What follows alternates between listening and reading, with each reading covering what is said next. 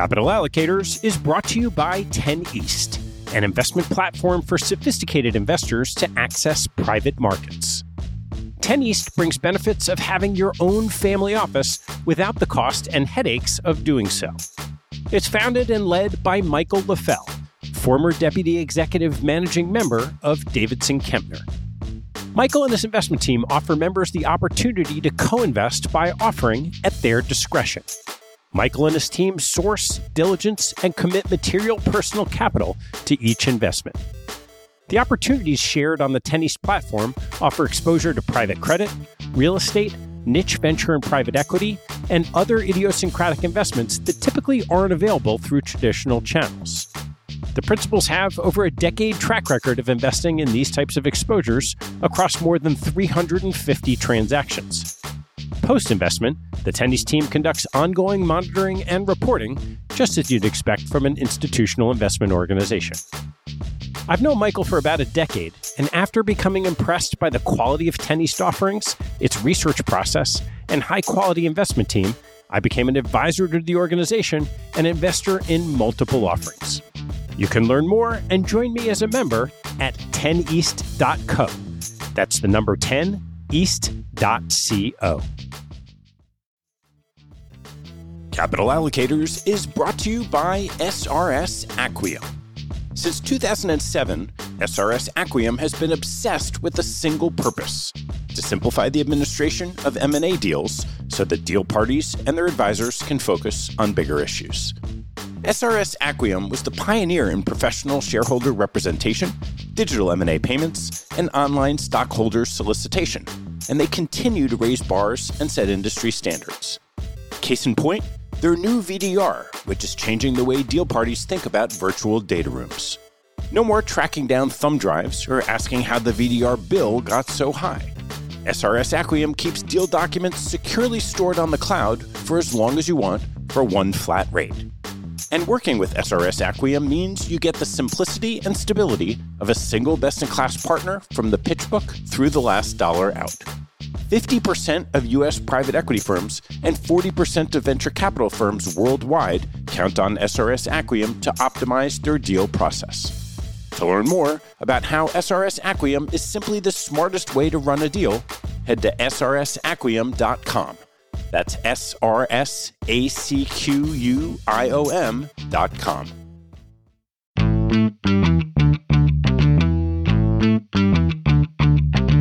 Hello, I'm Ted Seides, and this is Capital Allocators.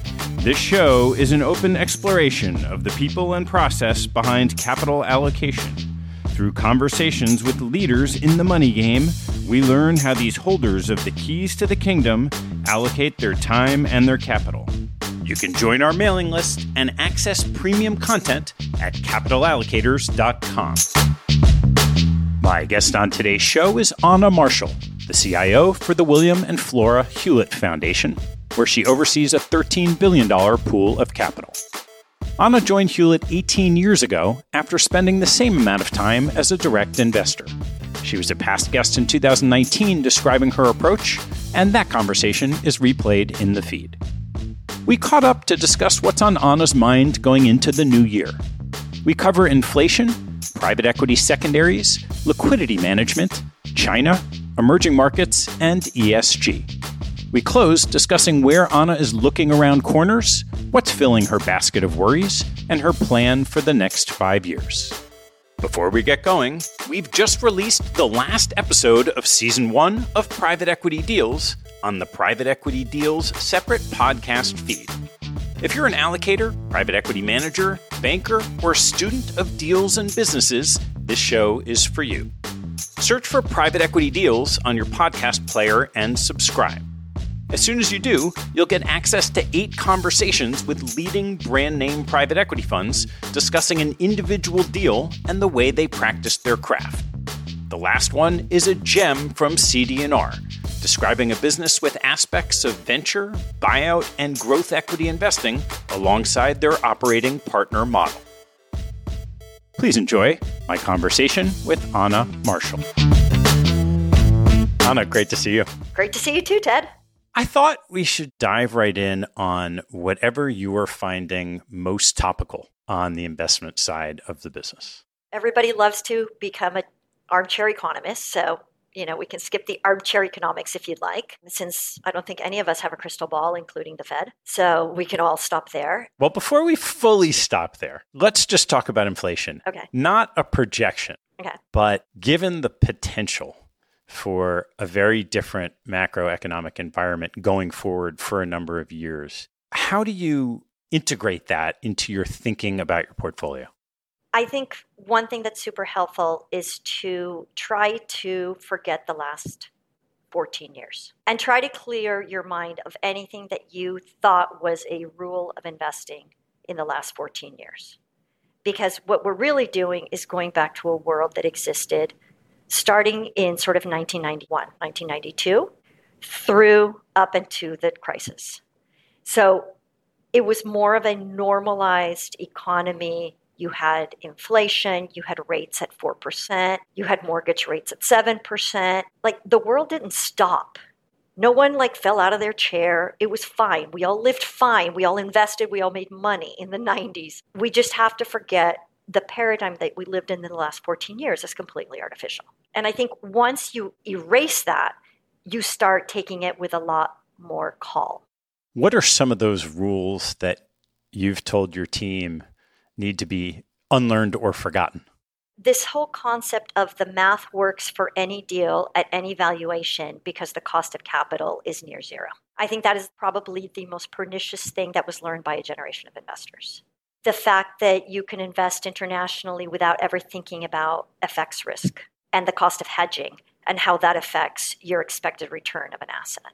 The fact that illiquidity premium had been completely obliterated as more and more money poured into private markets, and how you need to demand an illiquidity premium to really be able to construct a healthy portfolio long term.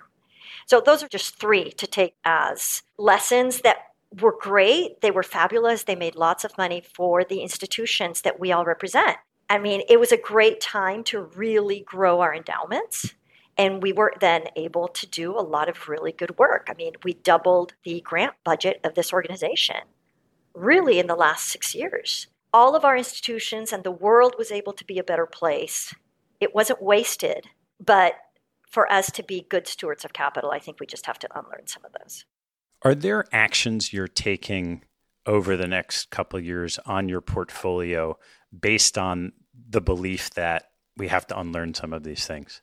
So we're having a lot more discussions with our managers about how are they adjusting their cost of capital? How are they adjusting their valuations? How are they focusing on free cash flow? What are they doing in terms of DCFs? In case of inflation, how are they putting in price increases? How are they growing their top lines? How are they adjusting their budgets?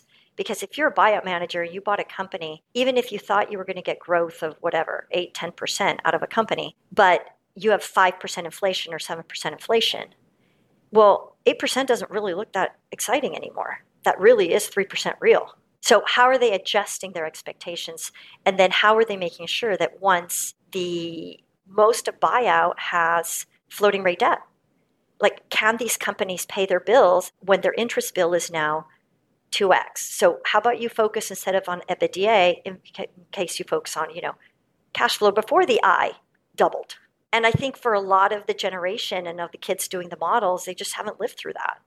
So it's about asking them what they're doing. I'm really curious to ask you what the range of responses you're hearing to that set of questions. Everything from hope that nothing is going to change because by this time next year, the rates will be coming down again, and therefore the cost of financing won't be an issue. That's one end of the spectrum. There's the other end of the spectrum that basically says, well, we're all pencils down because nothing works at these prices anyway. And we're just making sure that our companies can pay their interest bill first and foremost. And everybody from doing spreadsheets at work is now sitting in portfolio companies, helping our portfolio company management teams really sharpen their pencils, pay their bills, pay their interest bill, and make it through. So that's the other end of the spectrum. When you were writing your next set of checks, somewhere in that spectrum, you have to decide what resonates most for you. So where are you fitting in on that range? I think you know where I would fit in on that range. I'm a big believer that the people who we trust with our capital need to be pencils down and really working with the portfolio companies. We have had 5 to 7 years of massive amounts of capital going into buying private firms and taking companies private. And it's time for everybody on the field to really go work those companies. This is not about playing a valuation flip game. In your portfolio, everyone's made investments in the private markets, whether it's venture or buyouts, that have done really, really well for a while, at least until recently. How do you think about assessing your allocations to these areas when you feel like things have gotten a little frothy? I'm unusual in that we use secondaries as part of our portfolio management process. When you see a market that is getting frothy, and again, we make commitments to our managers, and then they have 3 years to invest funds, or 4 years. We were seeing the velocity increase so much that we started getting concerned. When you start seeing that, you start seeing your portfolio construction get distorted. So one way to do that is to actively manage your private portfolio. In doing so, what you do is you start looking at secondary markets. And there is an art to doing secondaries. You can't just throw things out there. You can't just say, oh, it's these 5 guys I don't like. I'm going to throw those guys out of the portfolio. You really do try to construct a portfolio that somebody else will find useful. And that also, when you take it out of your portfolio, you haven't completely left a hole in your portfolio construction of your own buyout portfolio. I speak about buyout. We've done it in real estate. We've done it in natural resources. There's nothing wrong with the managers themselves. It's rarely performance related. You can't just sell your duds. That never works in a secondary. It is about whether and how that fits into our portfolio strategy. I'd love to dive in a little more on this because it's a different concept than many in this space, right? It is. Let me add the materiality of it. We don't do secondaries every year. We do secondaries when the strategy calls for it. For example, the classic case is you have a change in your asset class director. Every asset class director has to be able to walk in day one and own a certain amount of their portfolio. And then they might find that the strategy in which they want to take the portfolio is different. They want to go down market. They want to go up market. They want to go international. They want to not be international. Whatever it may be, as a CIO, you have to respect that there is an actual asset class director, a managing director, that you want to hold accountable for delivering on a strategy. So as a CIO, you have to be able to give them the tools to be able to do that. And the only way to do that is to carve out part of it as a secondary sale and then be able to reinvest that and provide room in the allocation on the portfolio-wide basis for them to go do what they want to do. So that's sort of the cookie cutter first way of doing it. The less preferred way of doing it would be if you find yourself overcommitted. Now, I think everybody who is a CIO today that was a CIO in 2008 learned their lesson well. So fortunately, I don't think we have a lot of people that are overcommitted. But usually if you get overcommitted to a certain asset class, then that would be the other reason to sort of cull your portfolio and try to get your exposure down. And the third one is simply for risk management, which is from a risk allocation, your private assets are taking so much more of your risk budget that as liquidity constraints come into your portfolio, and let's say your public assets sell down, you find yourself ever higher in the risk spectrum on your portfolio. And so one of the ways that you can look at this is to cull the allocation and say, okay, we'll keep committing, because usually you don't want to stop committing, but we can take 100 million, 200 million here or there. Secondary sales can't really happen in a world for like under $100 million. They don't really go out in more than bulks of like $200, $300 million. And so you try to time the market, you try to be more clever than most, but it's not a bulk of our portfolio we're selling. We're just trying to manage around the edges with these secondary sales. So you almost have 3 different scenarios. The first is this internally generated because there's a change in someone on your team.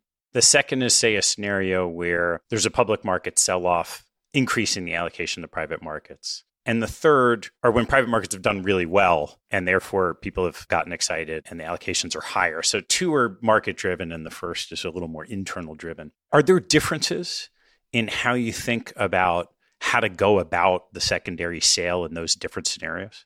If it's a risk focus, then you almost have to be really quick-footed, because by the time you're sensing that you are going to have a risk issue, then you're going to be too late. Because it does take time to pull together a secondary. I mean, it takes your internal team to pull together all the stuff. You need to hire a banker.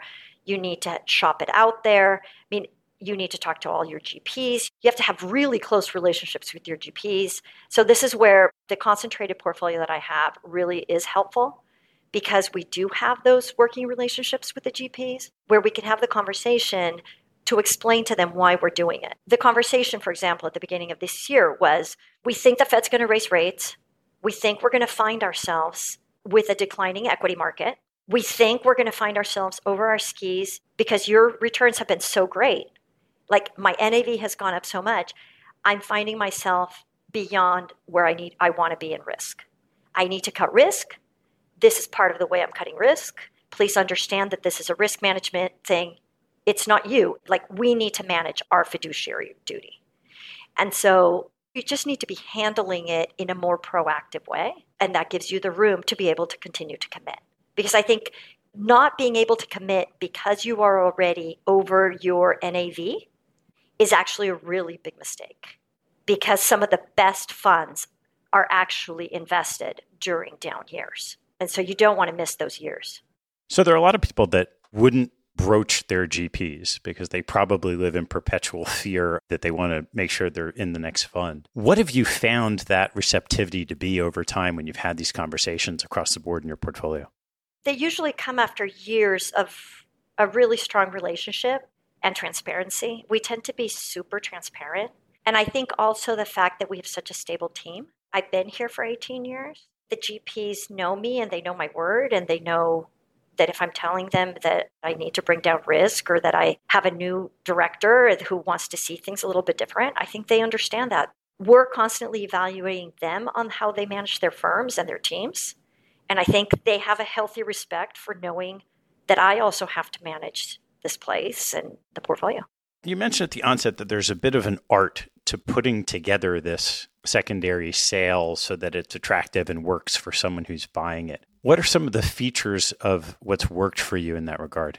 Usually, if it's partnerships that a lot of people know, where people don't have to do an extraordinary amount of work in order to understand the assets.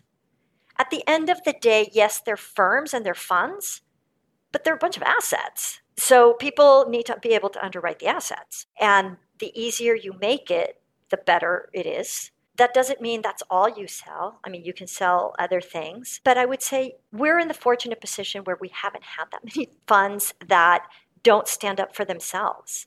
In a different situation with a new portfolio, I probably would have been the buyer of a lot of our portfolios that I sell. I just happen to have a very mature portfolio. In the optimal sale that you've done, how much lead time does it take to go from the idea that we need to trim through a secondary to actually executing? From the idea of portfolio management to actual getting together a list is probably a month, and then a month for the banker. And then depending on the workflow of these bankers and when they can do it, and then the workflow of the buyer universe. And I mean, the buyer universe has grown tremendously in the last 15 years, but even they have a cadence as to when they're super busy and when they're not, and when they can take a look at a new deal or not. So you just have to be mindful of that. And so start to finish, how long does it take? So the fastest I think we've ever moved is 6 weeks, 8 weeks. The longest has been 5 months. Are there other ways that you've thought about liquidity management across a multi-manager portfolio outside of the traditional way of thinking about investing in and redeeming for managers and making commitments and getting distributions? The one thing that we all forget is that cash has a great deal of value, And the more illiquid your portfolio, the more value your cash hoard has. At least now you have a yield on your cash, which is a huge benefit now, but it has option value. Learning the lessons from '08, many of us have credit lines in place to be able to fund the granting parts of the organizations. But you can't use credit lines to lean into a dislocation for lots of tax reasons. If you think a dislocation is coming, you need to have cash to be able to even get a chance at that. And I just think it helps to bridge the cash flow because cash flows are episodic. We all solved these beautiful cash flow models, but we've all lived through periods where we get distributions well in excess of those models. And then we've lived through periods where you're just like, oh my God, where the hell am I going to get my next distribution? In organizations like a foundation that don't have incoming cash flows, that means that my cash flow for granting and expenses for next year, if I don't get anything from the private portfolio, it has to come out of the public portfolio. And so they're not sort of paying in their fair share of outflows. So you have to use cash as that sort of buffer to help bridge the cash flows, or you're going to distort your actual asset allocation much worse. What have you found is the appropriate steady state allocation to cash? We have probably about 50% of the portfolio in illiquids. So we have about, I would say, 4 to 5% in cash. Some so that we can bridge what should be the contribution to pay out, and some so we can lean into dislocations. And will you flex that 4 to 5% higher if you sense that there may be dislocation opportunities on the come? I tend to not be that tactical. I mean, I'm moving around a super tanker here, but it really comes to trying to preserve the intended asset allocation more so than providing the opportunity. As it turns out, because usually the dislocation comes in public markets first, you're going to not want to sell your public assets in order to fund payout as it is. And so the more you can defend even your existing allocations, I think is a really good use of cash. So let's turn to where you're seeing opportunities. So far, not much. The private markets have done what they do, which is they take forever to actually get reality checks. For the most part, the marks have been way slower and way less than I would have expected, even for this stage, given the increase in the cost of capital. So I think those are still to come. So I don't think there's any bargains to be had. And I think that's why you've just gotten paralyzed markets. Even if your cash flow model is wrong on distributions, you're probably not going to get any capital calls anyway, because no one can really fund anything in the debt markets. So for the time being, it won't be a huge squeeze for people because there won't be any capital calls. You still have the period of sort of adjusting down valuations. That hasn't happened. I would say the opportunity set to come will be good. That has implications for the actual values of everything that was bought in the last 5 years. But that's still all to be played out in the future. Public markets, the rotation seems to be, I don't know that it's almost complete, but it has been fairly harsh. And so do I feel like we can jump in and take advantage?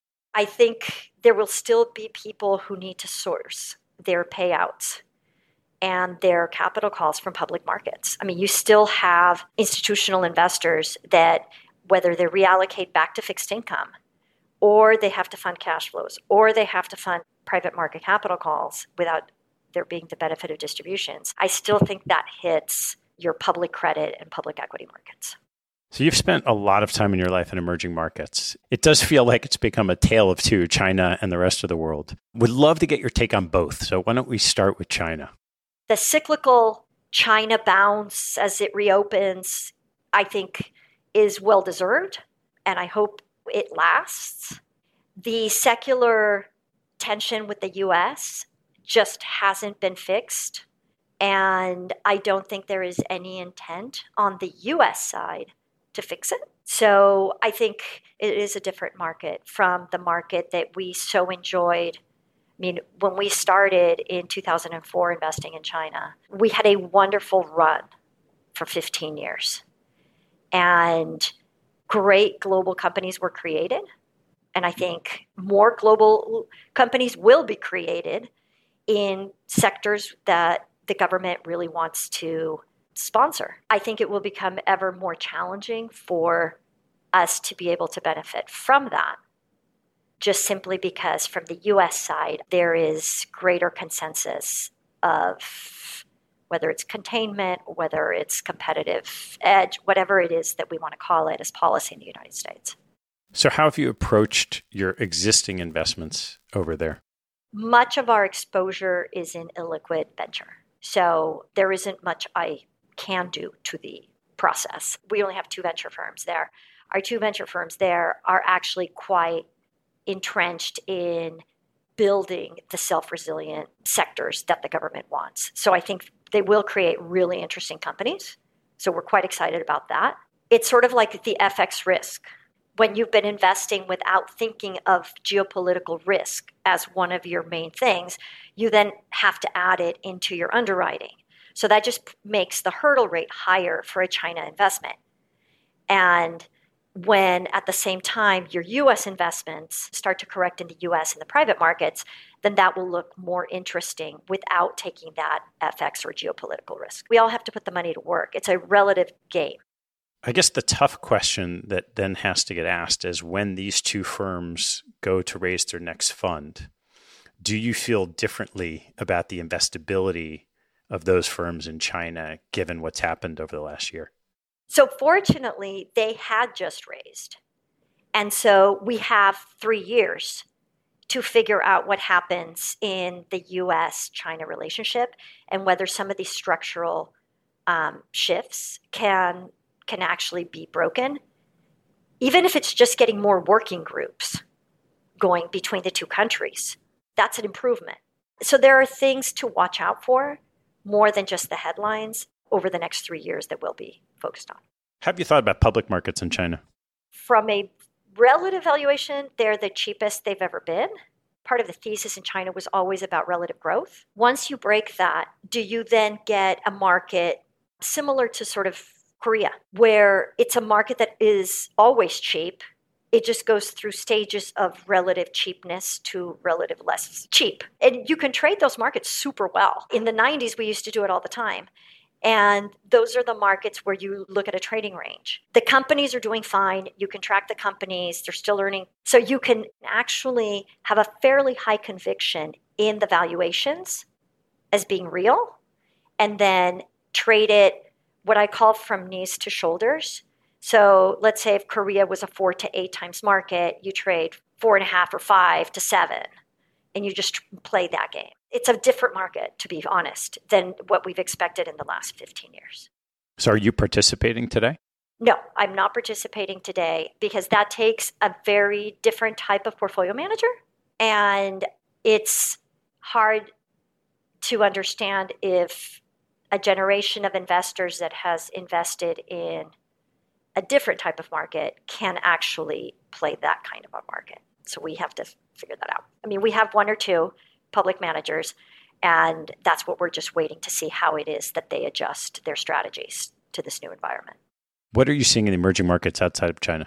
I would say Singapore is trying to position itself as sort of the Switzerland of Asia. There's a lot of excitement about Indonesia and Malaysia. I am probably more skeptical than most, given that I invested in those markets in the 90s. And therefore, I get the supply chain argument and the moving of supply chain to Indonesia and Vietnam.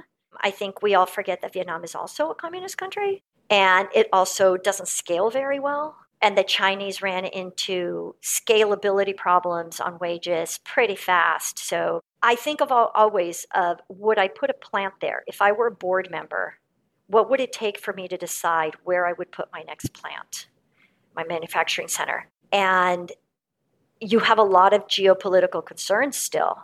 You have a new government in Malaysia. You've got only 2 years of the current governance in Indonesia.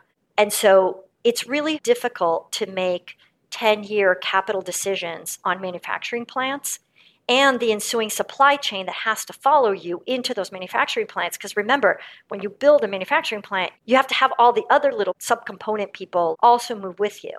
It's a lot to ask, which is why the supply chain trend has been slower than people, I think, expected. So I'm a little bit more skeptical than most on Asia. Latin America, Brazil has a new president. We'll see what his finance minister comes up with. It's a really hard problem they have because the last time he was in power, he benefited from a huge tailwind of Chinese demand for both soybean and iron ore. And this time he doesn't. It still is a really large country. And so it has scale, but it doesn't really have a workforce that can take a lot of the manufacturing capacity, supply chain kind of stuff. India, oil continues to be the sort of their Achilles heel as far as their current account. And we're seeing the reserves come out. And it still is a market with a ton of corruption. And so it's from an ease of doing business for foreign manufacturers, it still is a really hard thing. We don't have any exposure on a public market basis to any of these markets. I want to take a break in the action to tell you about NetSuite by Oracle, helping businesses accelerate growth and run better with a suite of ERP, financial, CRM, and e-commerce products. Here are 3 numbers for you to remember: 36,000, 25, and 1. 36,000 is the number of businesses that have been upgraded to NetSuite by Oracle. NetSuite turns 25 years old this year. That's 25 years helping businesses do more with less, close their books in days, and drive down costs. And 1, because your business is one of a kind. Get a customized solution for all your KPIs in one efficient system with one source of truth. Manage risk, get reliable forecasts, and improve margins. Everything you need, all in one place. Right now, download NetSuite's popular KPI checklist designed to give you consistently excellent performance, absolutely free at netsuite.com/allocators. That's netsuite.com/allocators to get your own KPI checklist. netsuite.com/allocators. And now, back to the show.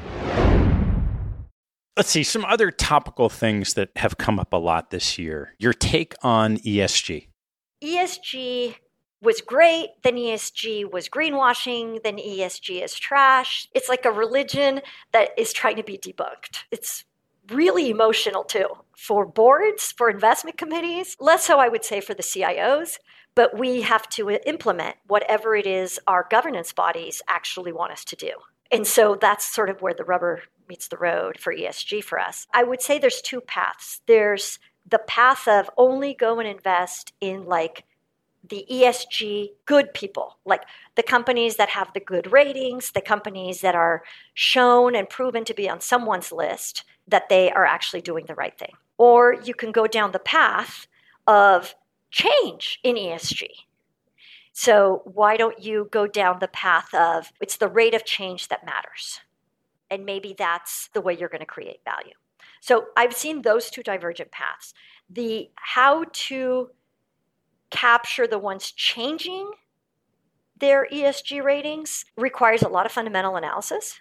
But I think more than anything else, I think the confusion in the corporate sector on what to measure, how to measure it, what's going to be compliance approved, and the fear, I would say, that exists in the legal department of every S&P 500 company that you will, in 2 years' time or whenever the SEC decrees it, you will now have to disclose your GHG emissions, Scope 1, Scope 2, Scope 3, in a world where measuring them and actually assessing them, let alone verifying them, is a fuzzy science. And so I think we're kind of putting the cart before the horse, but I think we'll eventually get there. But I think having that as a prism by which to invest is fraught. We don't think this will stop at public equity, by the way. We think it'll go through to all SEC-registered investment firms because that is the intent of the SEC in all of their working papers. So we're working with our private equity firms on 100-day plans for any industrial buyout, really tracking where are their emissions coming from? Do you have the software? Can you put the software into all the portfolio companies? Can you aggregate it and show viable metrics of improvement? So working with them a little bit on that. on just trying to be a neutral party, because there are at least 24 software companies, startups, all saying that they can measure. Every consulting firm is trying to get its business up and running, but everybody's new at this. And GHG emissions are the harder thing to see. How do you verify evidence-based approach and report it in an SEC financial statement? How does PwC basically sign off on your financials that include this as part of a footnote without being able to verify it? It's going to be complicated, and the estimated cost of compliance for Scope 1, Scope 2, and Scope 3 is expected to exceed Sarbanes-Oxley. And Sarbanes-Oxley was a bear. Have you glommed on to any particular, either one of these startups or set of measurements that you're seeing more broadly adopted than others thus far? No. Everyone is looking at a decision made by the buyout firm. And so it has to be something that's adaptable as a dashboard across all their portfolio companies. And so there isn't anything that I've seen so far. And do you have a bias towards the good ESG companies versus the getting better companies? I think the getting better is what we should be aiming for. I mean, the point isn't to reward the ones that already are good. A lot of the point of our granting dollars is to improve conditions. And so I think from a philosophical perspective, as part of Hewlett Foundation, I'm more in the camp of let's provide good incentives for people to go down the path to improve their ESG ratings. What I try to convince the CEOs of portfolio companies is that you will have a lower cost of capital and you will have a higher exit multiple. So the incentive structure should be aligned to doing the right thing, not because it's the right thing, but because you're going to make more money. So how about the S in ESG, which is even harder at times to measure that for actionable outcome and align economic incentives? The S is something that many people track because Hewlett spends an extraordinary amount of its funding on climate change. That and governance are far more important to us than the S. Not that the S isn't important, but if you look at the ratings of, let's say, female participation in your employee base, if you're a biotech investor, you're going to have a very low rating. And even if you improve it by 100%, you're still going to be in a very low rating. If you're an advertising company where you probably have a significant amount of women in your firm, you're always going to look good even if you've never made an advance. Just like the E still needs work, I think the S, what exactly are we measuring? Are we measuring decision makers? Are we measuring employee workforce? I would like to think that we are measuring decision makers, because what you really want in the S is to have more senior professionals, either people of color or women. But in many industries, that will take decades. And so to give a score today, I don't know that it means much. One of the things we talked about, I guess a couple of years ago when you were on the show, was seeing around corners. And I would love to hear what it is that you're seeing. Seeing around corners is, again, the art of the guess. I would say that it's going back to the basics. It's going back to the playbook that worked. It's more like a back to the future than seeing around corners. Going back and understanding what worked in the 90s and sort of think of it as 1991 to 2006. What worked there? It's not the exact same thing, but what is different today? What different monetary tools? What different leverage levels? What flexibility there is? That's one of the things that we're really spending a lot of time on, and sort of the analog versus the differences, and is there something we can learn? We're also doing a lot of what has really changed. So standing today versus where we were 5 years ago, how has the way we interact with things changed? It's bizarre if you have a conversation today about your behavior in April of 2020. You feel like that was somebody else living a different life in a different world. And so I think sometimes when you're in it, you don't remove yourself enough to be able to zoom out and really understand quantum changes. And I think we're spending a lot of time on quantum changes, on how it is we interact with the world and the ramifications that that could have on the way we spend money, invest money, and that eventually make money doing so. So as you're thinking about those potential higher level changes, what's changed and maybe improved in the way you go about your investment process over the last couple of years? What's improved is I think we take both a very holistic approach and a very bottom-up approach. We have had the fortune of concentrating our portfolio with some of the best thinkers in the world. And so we invite them in. We literally say, okay, here's 5 topics. Come and tell us where you think, these 5 topics will be. Let us ask questions, totally unprompted, because we know that eventually whatever they're thinking will be reflected in their portfolios. So it's going to end up in our portfolio anyway. It's just, do we have enough diverse thinking?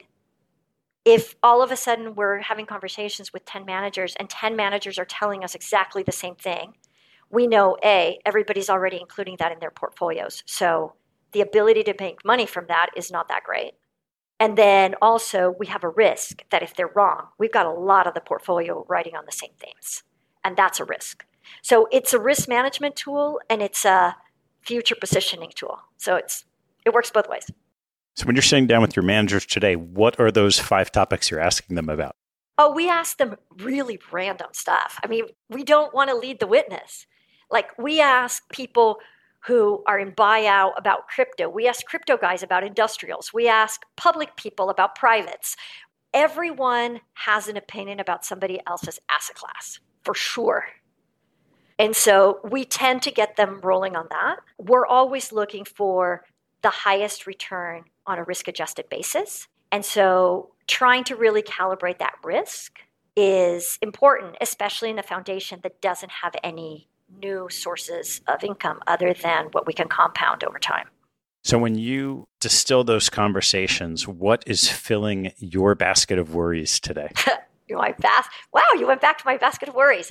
I would say my basket of worries, number one, is that our NAVs don't really reflect what's the reality of the situation is. And I understand the reasons why the buyout and venture and all the private firms, they're being careful with the marks. But all of the clients are creating budgets, whether you're a pension plan, an endowment, or a foundation, you're creating a budget with your treasurer or your CFO that deep in your heart represents an NAV that is too high. And so the potential cash flow and the potential gain from a base NAV that isn't actually correct is a real danger because you're basically overspending in a sense until values adjust. And I would say that's my biggest worry. Our job is to compound endowment wealth for generations to come to do good. And I feel like we're eating into these endowments on a real basis, let alone the inflation hit. So that would be my biggest of my basket of worries, but I can't do anything about it. I can worry, but I can't really move it. What else is filling up that basket? I think the other basket of worries is that we now have to include FX and geopolitical risk in every single investment decision we make. I think it was a gift that for 15 years, we didn't have to do that. But, these costs are real. And that and the cost of financing will just bring us down to the expected returns of asset classes that we all put into our models that we know are the true ones, but we've just lived in a beautiful nirvana for a really long time. So when you assimilate that, what is comprising as we turn towards the end of the year into a new year, your 5-year plan? My 5-year plan. My 5-year plan is to make sure that this team and the team at our managers understand inflation accounting, because even 5% inflation, 4% inflation, 3% inflation makes an impact, especially in a world where growth is going to be lower than it was in the 90s. that's one of the biggest differences between now and the 1990s is that, yeah, you could have 3% inflation and 4% rates, but you also had 3 to 4% growth. And right now, we're going to struggle to get that. It's how do I prepare this team to be the best athletes on the field, to be the best partners to our partners, and really get it. And how about you personally on your 5-year plan? I'm still going to be here 5 years from now, trying to get, trying to compound the wealth that we were fortunate to inherit and continue to support this organization in doing its great work. I mean, I think everybody on the team is committed to that and committed to the compounding. We understand how much of a privilege it is actually to be able to do what we love, which is investing, and be able to do it for a mission-oriented organization. It is the best job in the world. All right, Anna, I have a few closing questions that are new from the last time we did it in this format. Oh, look at you. Okay. Which 2 people have had the biggest impact on your professional life? Chris Hahn and Lei Zhang. And why? Because Chris taught me the value of there is no detail that is too much of a detail. You've got to know things inside out, backwards, forwards, or you're never going to have conviction. And you have to leave your portfolio managers be and not second guess them. And he and I have had a 2 decades long relationship, so we've learned this together. Lei, because he really taught me that you should not waste your time with anything but quality people and quality firms. And the ability to be able to not waste time and to be super efficient with where I network, how I am a partner to people and being present to them, I think is super interesting gift that I learned early on from him on making sure that unless the person across the table from me was truly somebody that I thought was top quality, that this portfolio just didn't need that. What type of investment do you gravitate to like a moth to the flame? If I can find it, I would say it's a company that's misunderstood, that has some sort of angle that matches the way I think is disrupting the world in some way or shape or form, so that it has a good long lead time before its competitors catch up to it and therefore can expand market share and expand profit margins. Those are my fave. And how do you apply that love for that type of investment to a group of managers? It's the same thing. When I got into this job after managing money for 18 years, it was basically translating that skill set of stock picking and knowing whether a management team had the expertise to implement a strategy and had the vision. And it's exactly the same skills that I look for in a manager. In other words, it has to be somebody that really understands what they own and that they own companies. Yes, they own stocks. They need to trade the stocks, but they own companies in which they have to be capable of implementing the strategies. That's how I translate it. There are very few really consistently excellent stock pickers. There are very few consistently excellent bond investors, just like in venture and just like in buyout. The last 15 years have massively expanded the universe of funds and firms that weren't excellent. Not everyone can be excellent, even though everybody shows up as top tier in presentation and pitch deck. So I don't understand. But not everybody is excellent. And you need to really find the excellent people that you trust, that their firm values are aligned with you. If their firm values aren't aligned, I mean, we're going to go through some tough times over the next decade. You really need managers that you feel are properly aligned with you, that have a clear objective. Otherwise, it's really tough to navigate those conversations. Performance aside, like at this point, that's the least of my issues. It's really, do they have what it takes to be flexible enough to understand that they're in a new environment? All right, Anna, last one for you. What are your biggest blind spots? My children would say my biggest blind spots are that I like to be efficient with my time, and that perhaps instead of considering 20 options, I will only consider whatever they say are the top 3 options. So I force them to come up with options ahead of time and don't listen to the 20. My work children would say the same thing. My other blind spot is while I try to look forward as much as I can, the reality is my investment experience is rooted in two very distinct periods of time, of two very distinct monetary policy periods, two very distinct geopolitical periods. And so it's hard to not draw analogies. And so the reason why I like diversity on my team to be also generational is I need the young people on the team to be like, yeah, no. Like, that's so dead and gone. Like, that couldn't even happen again. I love when people tell me I am flat out wrong in my thinking and then walk me through their logic and open up a whole new way. Anna, thanks so much for sharing this update on your thoughts. Great to see you. Great to see you. Take care. Thanks for listening to the show. If you like what you heard, hop on our website at capitalallocators.com, where you can access past shows, join our mailing list, and sign up for premium content. Have a good one, and see you next time.